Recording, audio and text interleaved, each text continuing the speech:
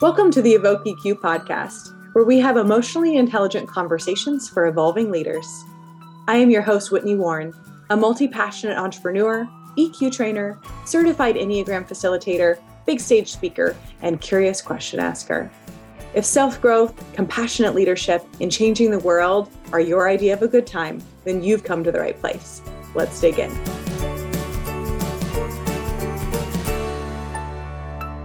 Hello, everyone. Welcome to the Evoke EQ podcast. I am here today with Annie Woods. Annie is a life coach, Enneagram practitioner, writer, and yoga instructor with 10 plus years of transformational coaching experience. Annie immigrated from her home island of the Dominican Republic to the United States in 2016, and since then has worked with dozens of clients in the U.S. and beyond to support their journey towards compassionate self-leadership. Annie supports people in transforming their relationship with their life through one-on-one coaching, workshops, and keynotes. I got to know Annie while she was planting deep roots in the Midwest just after her immigration.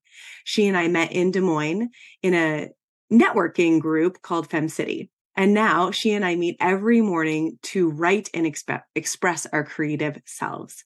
She currently lives in the mountains of North Carolina with her 7-month-old daughter, Fioretta, and her life partner, Cade. When asked about her greatest accomplishment to date, Annie cites her ability to establish a coaching practice in a new country.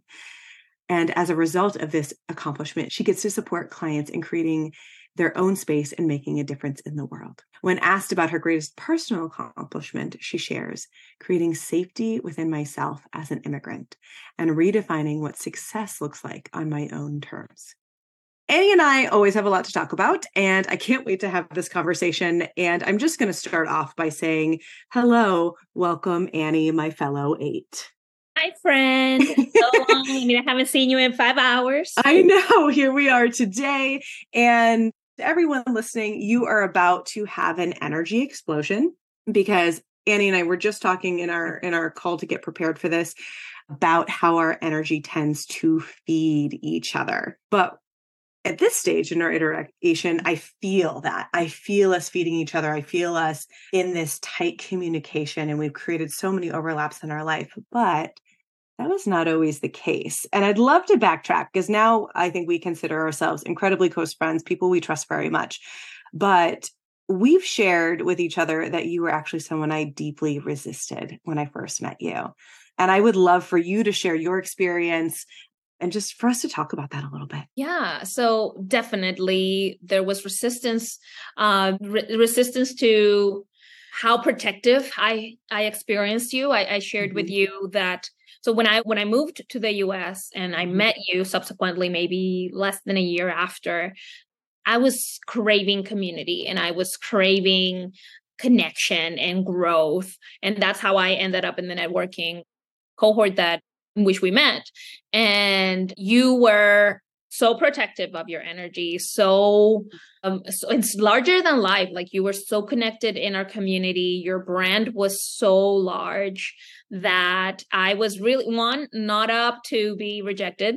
Huge abandonment wounds here that I was not going to let you. Like, I'm not going to go up to her. She could say no. No, thank you.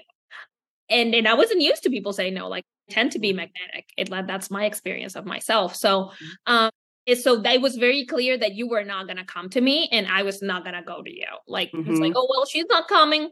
Deuces.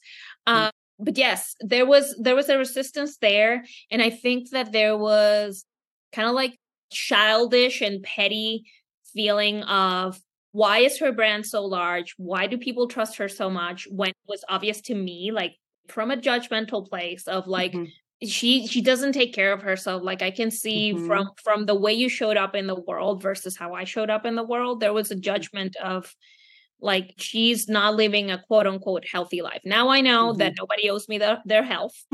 But then it was one of the things that I latched on to keep myself from approaching relationship with you. Yeah. And I remember the first time you physically, energetically came into my space. And, it's interesting because you say you're magnetic and like people tell me, and I know that I am also a magnet. We both have that capacity. And I think we actually were magnetic towards each other, but we were flipped. And I just felt the resistance right away. And I think I couldn't have articulated this at the time because while I knew about the Enneagram and while I sort of understood my eightness, I hadn't done the work I'd done now. And neither had you, I don't believe, done the Enneagram work. So Annie, you're also an Enneagram, certified Enneagram facilitator. So we speak this language together all the time now, but I just saw you in the world and I saw your strong presence. And I immediately made up a story. I don't even know what it was. I just decided I didn't like you. That was literally it. I just decided I didn't like you without meeting you. And I never really gave myself the opportunity to meet you. And I think it was like that smelling myself like on somebody else. And I knew that you, no matter what our friendship or lack of friendship would be, you would not let me get away with my crap. I already knew that about you. And as you pointed out, you probably entered my life about a year and a half into starting my business. And I was everywhere all of the time, spreading myself so thin that I had none of myself left. I had horrible self-care habits. I was at the bottom of my energetic barrel all the time. And so then I see you, who I think my subconscious knew, she's going to know what's up. I can't let her anywhere near me because if she gets near me, I'm going to have to be honest about where I'm at. And I wonder if that happens. I know that happens to me. I know people share that they don't want to get closer to me because I might reflect something back. I wonder if that happens to you frequently. It does. And I think that it probably was the same with you to the extent like I shared brand-wise and work-wise. Mm-hmm. I felt like I was just lackluster and messy in that regard. And I feel like if I would have gotten near you, you would have been like, but why aren't you doing this? Like, what is all of the shit that you think I'm doing that you're not doing and what's stopping you from doing it? That's exactly what I would have done too. I would have been like, you want a business? Here's what you do, exactly. And you're like, you want health? Here's what you do. Like we both had these places where we were living 100%, maybe 110%. Yeah. And then the places we weren't. Yeah. And they were polar opposite. Mm-hmm. So I think that if we were to summarize the resistance, I think it was that we were resisting accountability and the potential of up leveling, and because it's scary. And I think that, to be fair, in hindsight, as we discussed this, it was the best thing we did for our friendship, because I feel that where we were at that moment, had we tried to connect, have we pushed against that instinct, we would have probably imploded.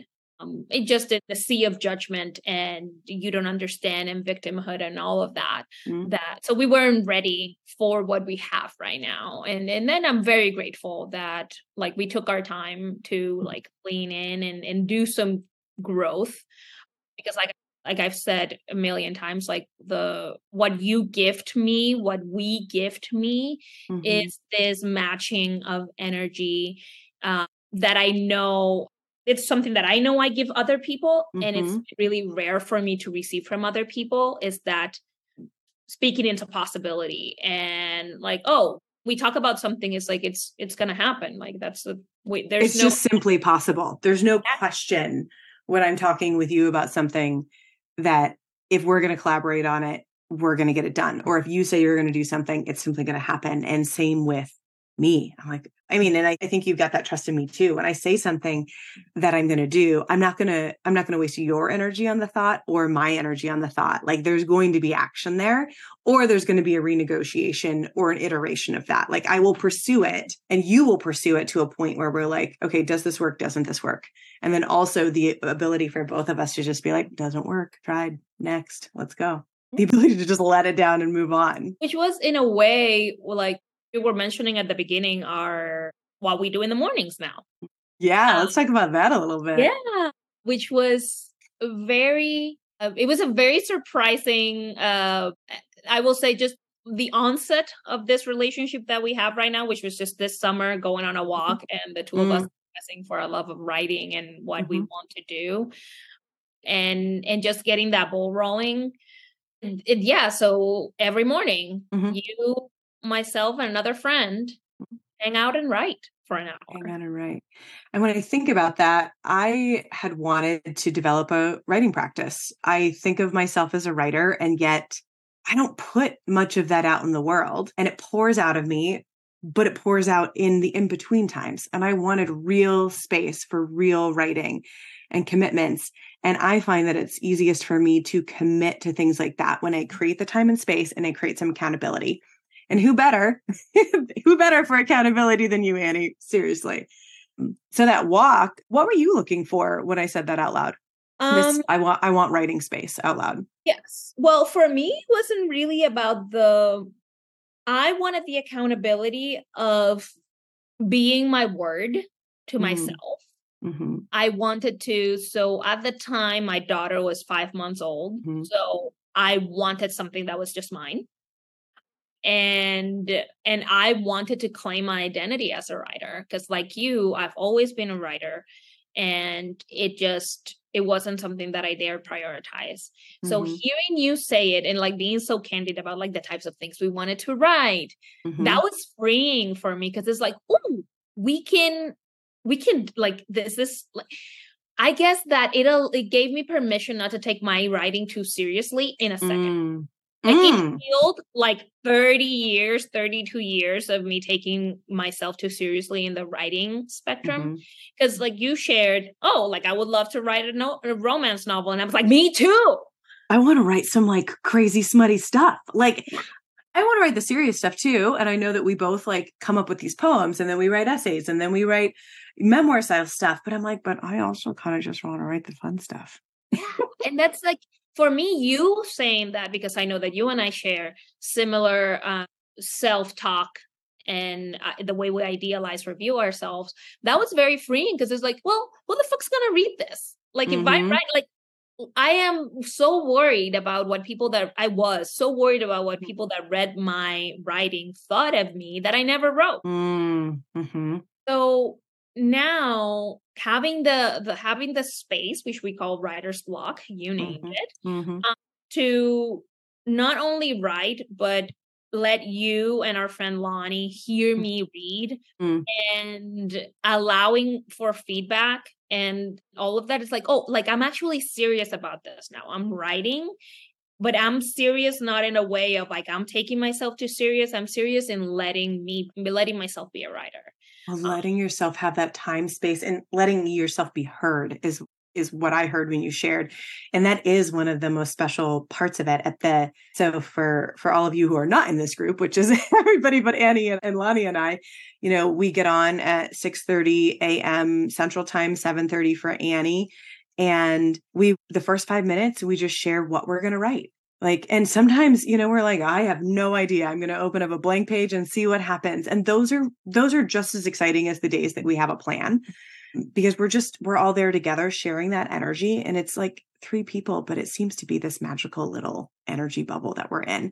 And then the last 10 minutes, we all come together. And if somebody has something to share, we read it to each other. And that, I knew we would discuss ideas. I knew we would discuss themes, but the vulnerability of reading something that just came out of our fingers, of our brain, that has been magical. And I don't think I put that together till you just said that out loud. Like it's the reading almost more than the writing that has felt liberating, because it's out there. It's an exercise in vulnerability. Not that either of you needs that. Ever. Neither of us. But it's also that accountability and effort. So one of the things, like I said, like one of the things that I was looking for was to have a space that was just mine, mm-hmm. and the accountability of writing. So I'm the one that holds our Zoom space. Yeah. And very intentionally, because if not, I would probably be like, mm-hmm. I'm a mom. I'm going to go to sleep. Mm-hmm. Like I'm going to stay in bed. But being the person that holds that space, it's really, because I feel like I'm on call. Yeah. Yeah. Like I'm a doctor. And thank you so much. I don't think I've ever said thank you for being the Zoom holder. Because I trust you to be the Zoom holder. I 1,000% trust you to show up. You have never been late. If there's a day that you need to not be there, you prepare us well in advance for that. And I trust you 100% to do that, which is not always the case. I'm a big questioner. If I'm not in control of something, and I think about that now and I'm like, oh, I did just like totally I didn't even think about you holding the Zoom space. I almost always send the Zoom invite, except you sent it. And I think that that's something really interesting that gets to happen between the two of us, is that the things that I always do and the things that you always do in relationship, now we're like, it's a bit of a dance. We're at the place in our relationship where it's a fun equity dance of like, oh, I don't have to do it. Not I don't get to do it. I don't have to do it because she's there to do it with me, in support of me, and vice versa. Felt that especially. So we recently did a whole weekend of writing. We did a writing retreat virtually, each one of in our cities. And it was so awesome to be connected with you in the way that we were, because it required no coordination. Like, we just did it. We literally just did it. We just started texting, hey, are you on? Are you on? Great. And then when there was a session here, we would talk about it, and we would started doing our exercises together and be each other's person. And there was no need to like, well, are you going to be here? Are you going to be there? It was just very free flowing. I'm going to miss this one. I'm going to miss this one, or I'm just going to go to bed. It's time. Yeah. And it was just that it is very freeing to be in relationship with someone that you can trust to match your energy. Like you said, there's no question for me that if you say you're going to do something, I'm like, oh yeah, that's getting done. And we don't really have to even talk about it until it's done. And that's rich for me. It's problematic. Yeah. Let's talk about that too. Yeah. It does set precedent that's not healthy for my other relationships that are not like this. Because it's kind of like, well, if Whitney can, whom I only talk to online, what's your problem? It's so fascinating. You know, we've talked about this a little bit, but how we feed each other's growth. I mean, I think of you as a core challenger in my life, like how you show up. Not only are you sometimes zooming ahead, which now I can see that and be inspired by you instead of in resistance. You know, we've crossed that fabulous bridge. So when you're doing something, I mean, I was like, hey, I want to create an hourly writing time every day. And you were like, heck yes. And then you were like, hey, I want to do a virtual retreat. And I was like, sure, let's do that. And there's some other things we've got planning in the pipeline, but so we can build on that energy. But I think there's also a tendency, because we are so similar.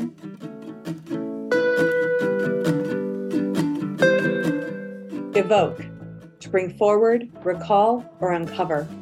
Emotional quotient, otherwise known as EQ or emotional intelligence, is the ability to consistently understand and manage your emotions. This is the skill set behind effective communication, conflict resolution, compassion, resilience, and personal power.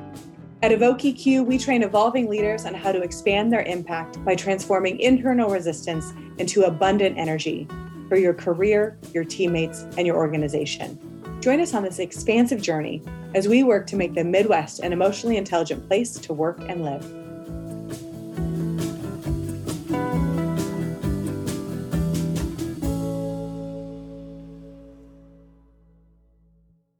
What's your experience? You know, I think we actually keep ourselves in the positive, but I think it can create, well, if we can do this, why can't everybody else do this? I don't know. What's your thought? What's your perspective there?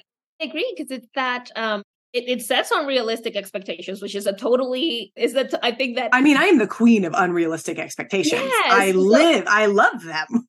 It's kind of like the total opposite of what the Enneagram is about, because it's like to understand that not everyone's the same. And then you have efficient relationships and you're like, well, why can't everyone be the same? That just all be my Annie. Yeah. So that's kind of like the part that is dangerous, that I feel is dangerous if we don't check ourselves, which I think it's the gift of being able to read in vulnerability when we do, is that if we are left to our logical brain and logical discourse, we can enter judgment real fast. And it can get like really prideful and intolerant.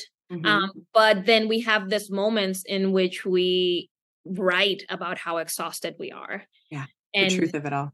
Yeah, and how heavy it feels. And that's the grounding. That's kind of like the balance that I think that we've created. Because if we were only going on power walks and talking about our plans,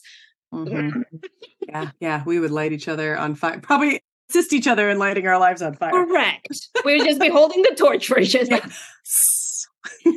Yeah. And then there is a little bit of that of like, no, not like the lighting each other on fire, but rather kind of like, I feel we're way more creative and productive since you and I have had a daily connection. Like I look at my planner and like, oh, everything in my, like all my shit gets done. And that was something that I was needing, especially motherhood. But in a way that but there's also room for compassion.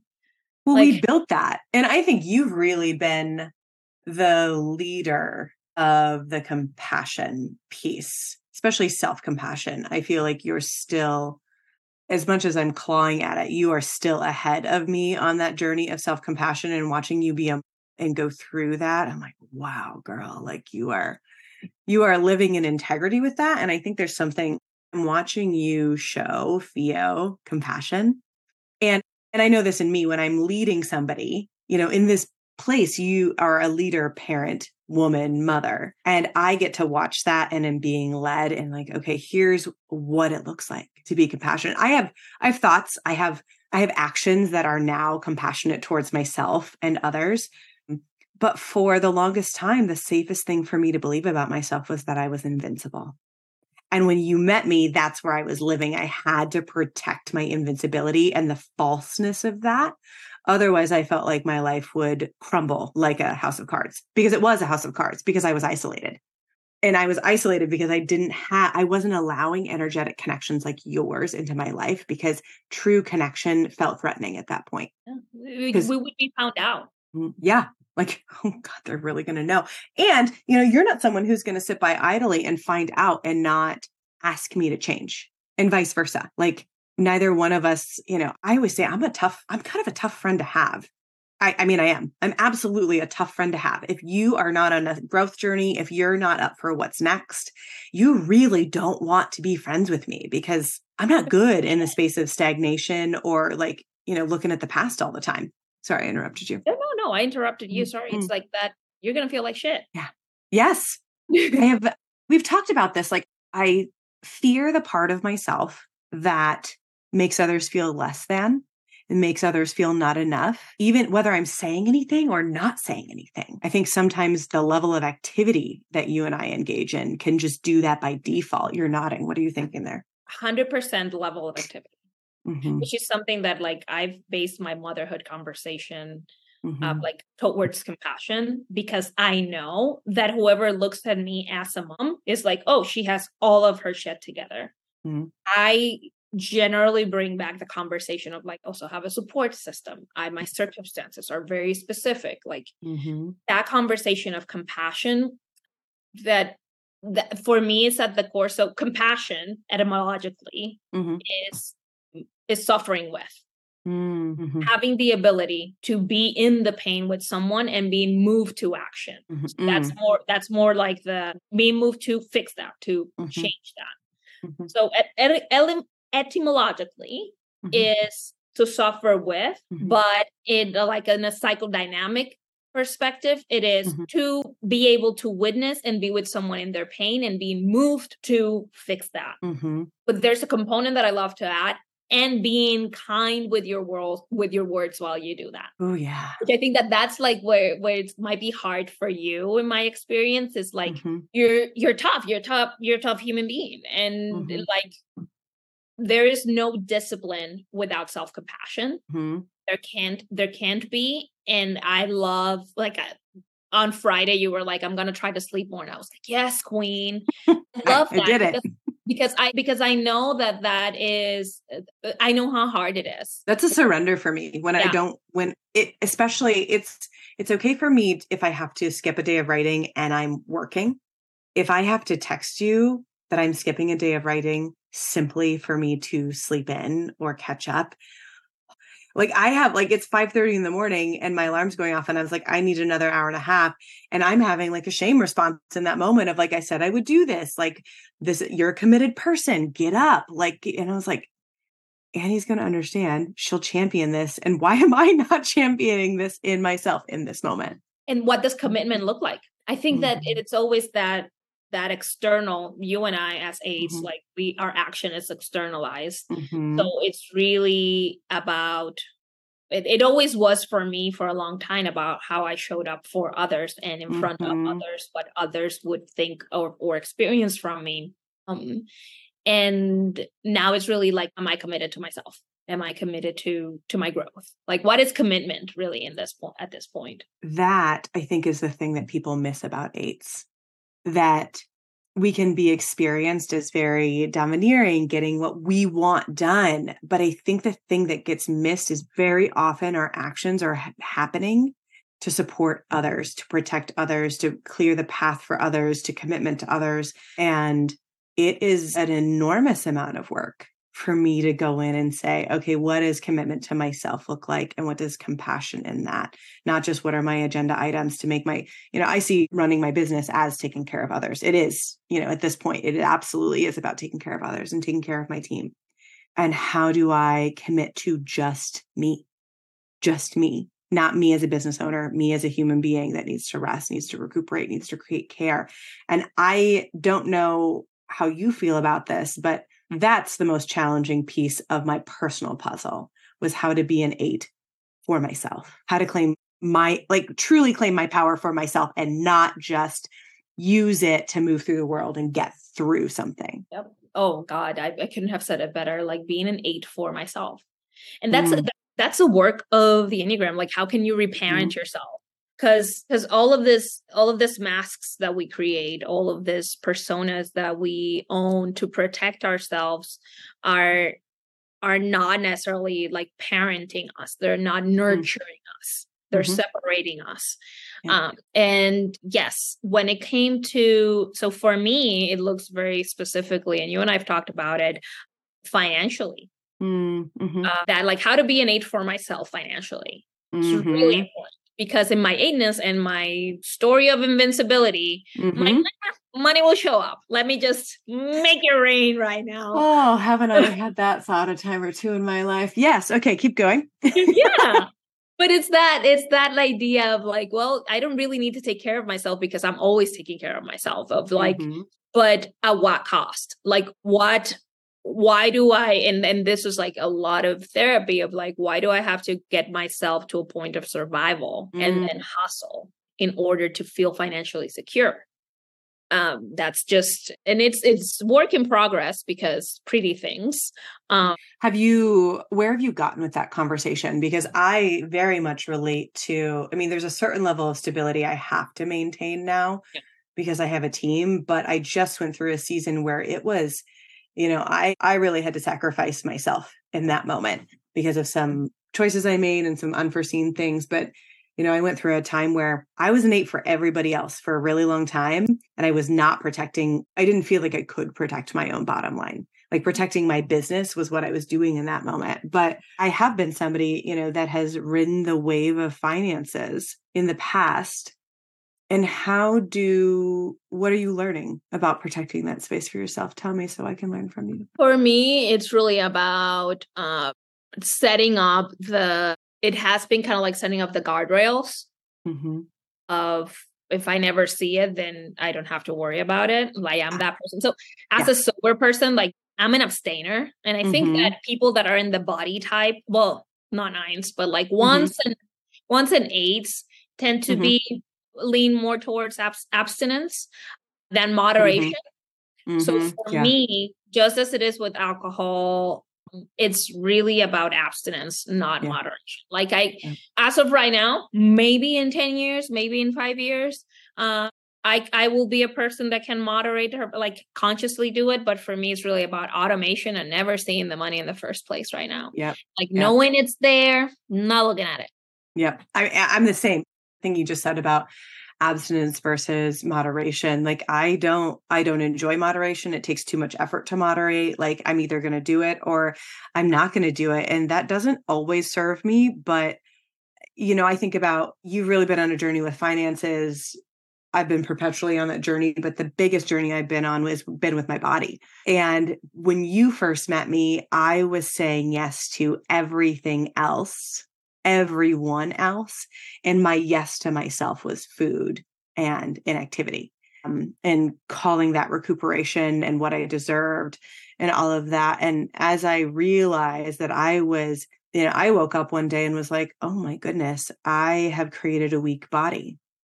I didn't get that as it was happening because I could still do more than most. But I was in so much physical pain.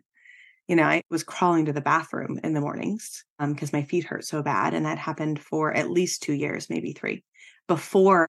Right. And if you and I had been friends during that time and I had shared that with you, you would never have let that continue. Like you couldn't I have would have showed up at your house and one morning and be like, you would have literally dragged me out of bed. And I think this is one of the reasons why, I was like, not her. And now I've realized that for me to be on this self-care journey, for me to really be with my body, it is, here are my yeses and here are my nos.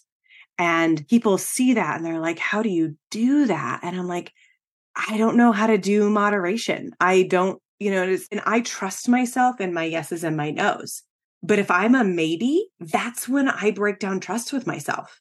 Because as eights, we don't live in maybe. We live in like, I can or I don't want to. It's never I can't. It's I can or I don't want to. I 100% agree. That's that. And I think that it's the power of like harnessing your type, like flipping some of the negative connotations of your type in your favor. I love that about me. I love that about you. That is not like, that doesn't even have to be a conversation of like, if it's a yes, it's a yes. And if it's a no, it's a no. And it's really about trust. And I'm going to go like TMI right now on that. I was once in a relationship with someone that was a little bit wobbly in their yeses and their no. And the relationship dynamic that they wanted was one in which I was very much in my dominant side. And I literally told them like, this is not safe for me being that person with you. And couldn't understand. I'm like, you do not own your yes and your no. You could potentially let me go too far. Yes.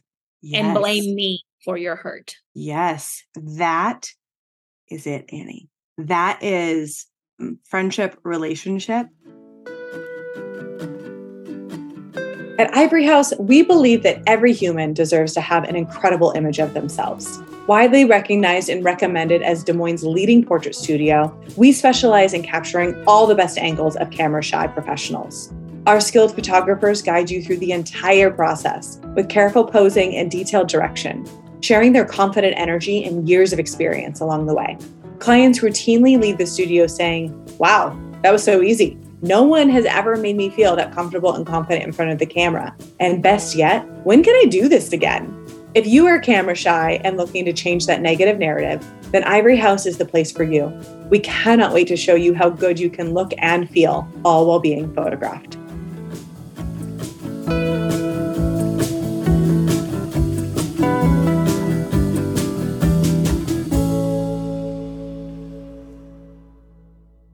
I have a lot of people in my life that know me, that are, high level acquaintances even, but the people who are in my circle, the people that I will call are the people that I know will tell me no.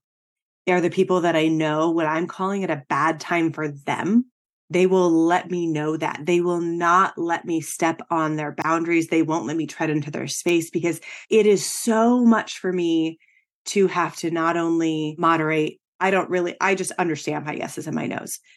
But if I have to do that for you or the person on the other side, the amount of energy then I am just a caretaker. Then I am just the protector. I don't get to have equity here because if you're not protecting yourself, and I never want someone to feel like, yeah, say that again. Sorry. Then I have to protect us. Yeah. Yes. And so I found that, there's a reason, not only is our likeness bringing us together now, but I know I can trust you to be a no. In any long-term friendship I have, there has been some sort of breakdown in which we've had to decide, are we going to continue to be friends? And that's when I become friends with that person. That's literally the moment for me. Like, in some of these people that I've had I was like, we would have considered ourselves close before. And it's not until I know that they can stand their ground, and that, because we talk about this all the time, I have worked really hard, but a fundamental thought that I had growing up was that I was a bad person. And it was so ingrained that I didn't even realize it was there, that all of the things, all the good that I was pouring out in the world and overpouring and overcompensating was to compensate for this thought that I thought I was bad. And if you asked anybody around me in my community, they would be like, what is that? Yes. Tell me what that's like for you in your space. No, I mean, when you said that the first time, I was like, oh my God, yes. Someone else feels this. Holy shit. Because it's it's very, and I relate that to being an 8 female. The fact that we are told on like our not enough is we're too much. Yep. You have too many opinions. I got that one all the time. Yeah. Too loud, too manly or masculine or whatever, like your masculine energy. So because in my experience, especially my 8ness, my origin story is being the person that takes care of my mom and all of that, having that power also felt like I could be the person to break you. Absolutely. And if I can break you, then I'm a bad person. Yes. Like, because it's going to come back. Because this is something that I wanted to mention when you originally talked about like the parts of me that make people feel inferior, the parts of me that make people feel judged. That makes me so sad that you and I still hold that, because it's their parts. Yeah. It's their story reacting to how we show up in the world, and we still own how people feel. Even like we work actively on not doing it, and thankfully we're far along, but when you said it, I was like, yes, I feel that. I feel that how I'm making people feel, how I'm showing up. And especially in the world of social media, that everybody can come back and tell you like, you made me feel, and you can, yes, we are responsible for the way we show up in our relationships. But if you're having a reaction to me in silo, I can't do anything about it, girlfriend. And that just makes me so sad that there's still moments in which like, and it happens in motherhood for me. Like my daughter has zero conscious of what, like anything that's happening in her life. And then I'm out here, like, I'm making her feel, I'm like, no, she's having a biological reaction to not having the toy that she wants. Yeah. So, but yeah, you're a bad person. And then you're like constantly overcompensating, but it's just like a twofold of, I'm going to overcompensate, put a lot of good out in the world, but also I'm going to sabotage myself and then confirm to myself that I'm a bad person. Yep. All of that. All of that. Well, when you talked about feeling responsible, any 8 you're going to talk to is going to have some sort of, they were an adult very early on in some sort of circumstance. And I know both of us share that. I was an adult. My mom would say I was born an adult. Maybe I was. Most 8s will say that they were. And I've always felt responsible for my mom. My mom is an 8 too. She's very responsible, but I certainly felt responsible for her. And I've always felt responsible for every person that entered into my space, that it is my job to take care of them. And that, I think, brings people in, but has not always brought in that equity. But it's because I haven't allowed it. Of course, I've been learning how to allow true equity of like, oh, they're there to protect me. They're there to take care of me. But this thought that we have that we can break people, I think also comes from the sense of huge responsibility we feel towards the people in our lives. Like if I am responsible, I'm also at fault for whatever happens to you, regardless of whether I'm doing it or circumstances are doing it. I'm responsible. 100%. And yeah, there are conversations to be had about what is a healthy level of responsibility I have struggled a lot in the personal development world as I've been a part of it for more than a decade of like extreme responsibility. But you and I have talked about it, kind of like, okay, so what's personal responsibility? What's societal responsibility? What does is it an excuse or reason? How can you express your reason and still be kind enough to you to move forward and do what you get with your circumstances, rather than going all like, everything is my fault, everything is my responsibility, I need to, like, everything that happens, but rather there are things that are out of my control, what's mine to take care of. Yeah. And realizing that people's reaction to my bigness as an 8 is not one of the things that's under my control. Yeah. Still hard though. It's so fucking hard. Like, because I want friends. Like I do want quality friends and connection, but now I realize like 5 people it's an okay number as an adult. It's okay. Well, and magnetism is confusing. Like people come towards us, but what are they looking for? And figuring out, we're both people who use our magnetism to bring people into our lives as clients, as everything. Like it's both works for us and against us, because then we have so many people in our life. We're like, how do we navigate these people? And when you add a heavy level of responsibility on top of that and have tons and tons of connections, that's where I've realized that I don't know how to do this. I'm still working on this, but I can't have as many people as close to me as I thought I could. And that's not comfortable to admit or know or really even sit into, because it challenges my sense of power, my sense of control, all of it. But I'm like, no, actually, for me to feel settled and calm, like the amount of intense connections I need has to be a smaller group of people. Literally 5 people for me. And it's because of that, because I am intense. I will go on all in. I will, like if you tell me, Annie, I need this from you, my level of responsibility towards you, towards us. Yeah. If I'm telling myself that I can, I will. Yeah. So yeah, it's really about that. Like, okay, what am I committed to? And I'm committed to having healthy relationships. And for me to have healthy relationships, that means that I get to have fewer relationships. Yeah. Yeah. And for me, it's definitely having fewer, but also being willing to actively receive and knowing what that looks like in those relationships. What does reciprocity look like? Where have I not asked for it? Where have I not been honest about needing it? Because sometimes that can get away from me, especially long-term relationships where they've just been in my life for so long that maybe I was a different person when we started. I was a poorer when we started, and now I'm unwilling to be there anymore. And I find that I get to update people that have been in my life for a long time on the new news and really creating equity. This is something I've been working on for several years now. And anytime I'm with somebody, I think, what am I receiving from this person? Yeah. And in a world that tells you, to go be a giver, it's funny because again, it's all about perspective, and it's all about what are your limits and where are you coming from originally.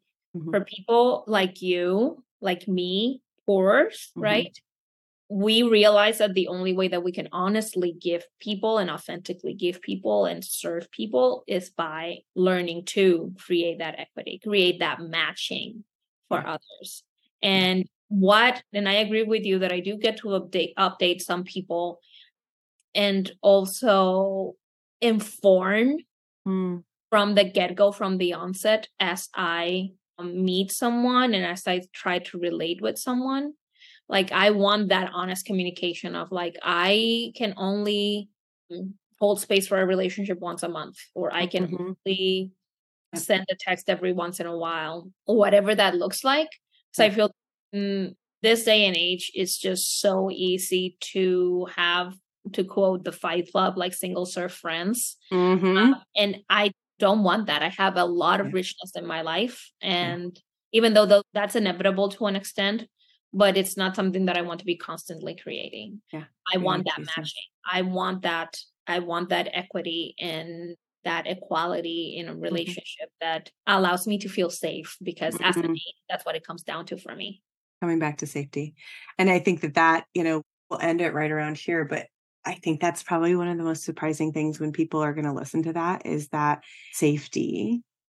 I mean, I would have never even thought that safety was a priority for me, something I was missing, something I didn't have because it was so repressed. It was like, of course I feel safe.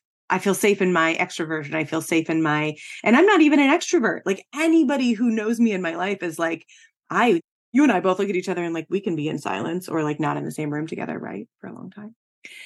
And feeling the sense that the person not only will not betray me, that's what a lot of the 8 literature says, but will protect me by protecting themselves. Betrayal for me is when I find out that I have somehow been hurting this person without my own knowledge, without intention, and they've allowed it and then made me bad because of it. Even if it's been my absolute, like if I can check my intentions and be like, no, I was 100% positively aligned with that, which is how I work to live my life. And then I get that response that is so hurtful. And so that's safety to me when I know I don't have to worry about that with somebody. If I do step on their toes or do something, they're going to be like, hey, you skidded on my toes. Let's not do that again. And I'm like, oh, cool. Thanks.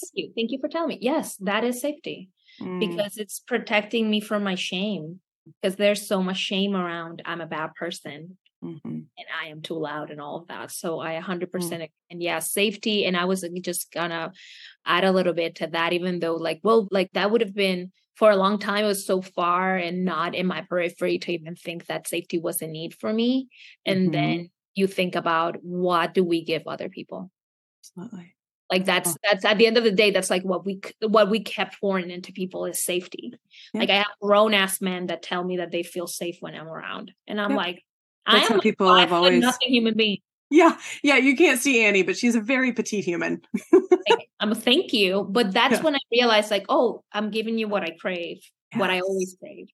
Oh, that lands hard. I mean, just from I think about my wedding photographer days, and I showed up to shoot a wedding and I'd had a relationship with this couple, but it was the groom that walked up to me and said, I had been nervous all day and you got here and I knew it was all going to be fine. And that has always been the response of people around me. That's what my team during COVID, they were like, oh, I knew you'd get it through. I knew you'd get us through it. I'm like, you did? I'm so glad. And then my team during this last iteration of fun business stuff that we went through, they were like, I knew you'd figure it out. They're just giving you the room to do so.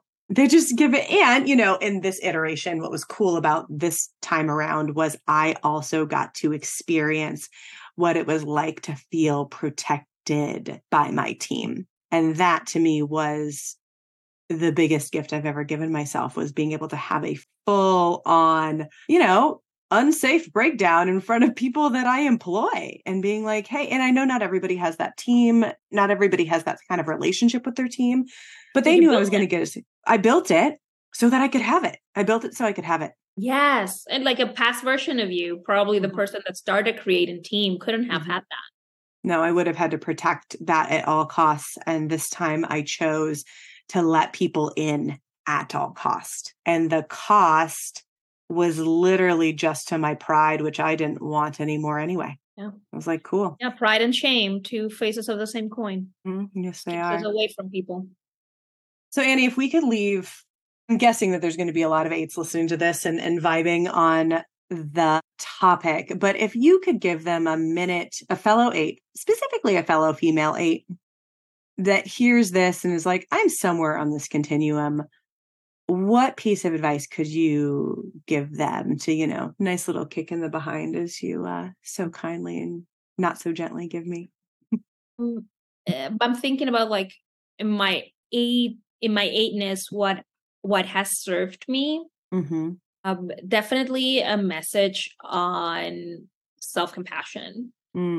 We are tough on others because we are tough on ourselves. And this idea that your pain is a gift, just as your anger, all of your feelings are a gift that are telling you and pointing you towards something. So listen to it and be willing to be with yourself in that pain and in that strife and grief.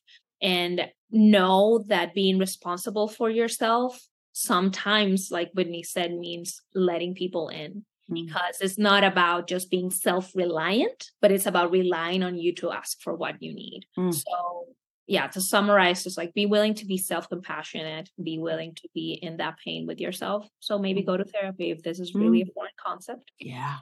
that's really helped me. Me too. And know that providing for yourself is not always self-reliance, but rather providing for yourself that it's safe enough environment that you can ask for what you need. Yeah. Creating that net of compassion within you so you can create a net of compassion around you. Right. And I think it comes right back to let's be an 8 for ourselves as well. I love that so much. You need to write some of that. You need to write on that. I'm going to that tomorrow morning. Tomorrow morning. Let's be an 8 for ourselves. Annie, thank you. Thank you for sharing this space. Thank you for being who you are in my life. And I'll see you tomorrow morning. See you.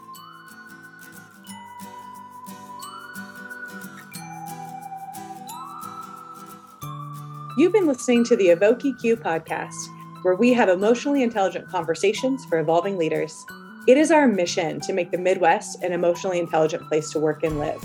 Whether you're in the Midwest or beyond, we hope you have found value in listening to our conversations. You can participate by leaving us comments or writing a review.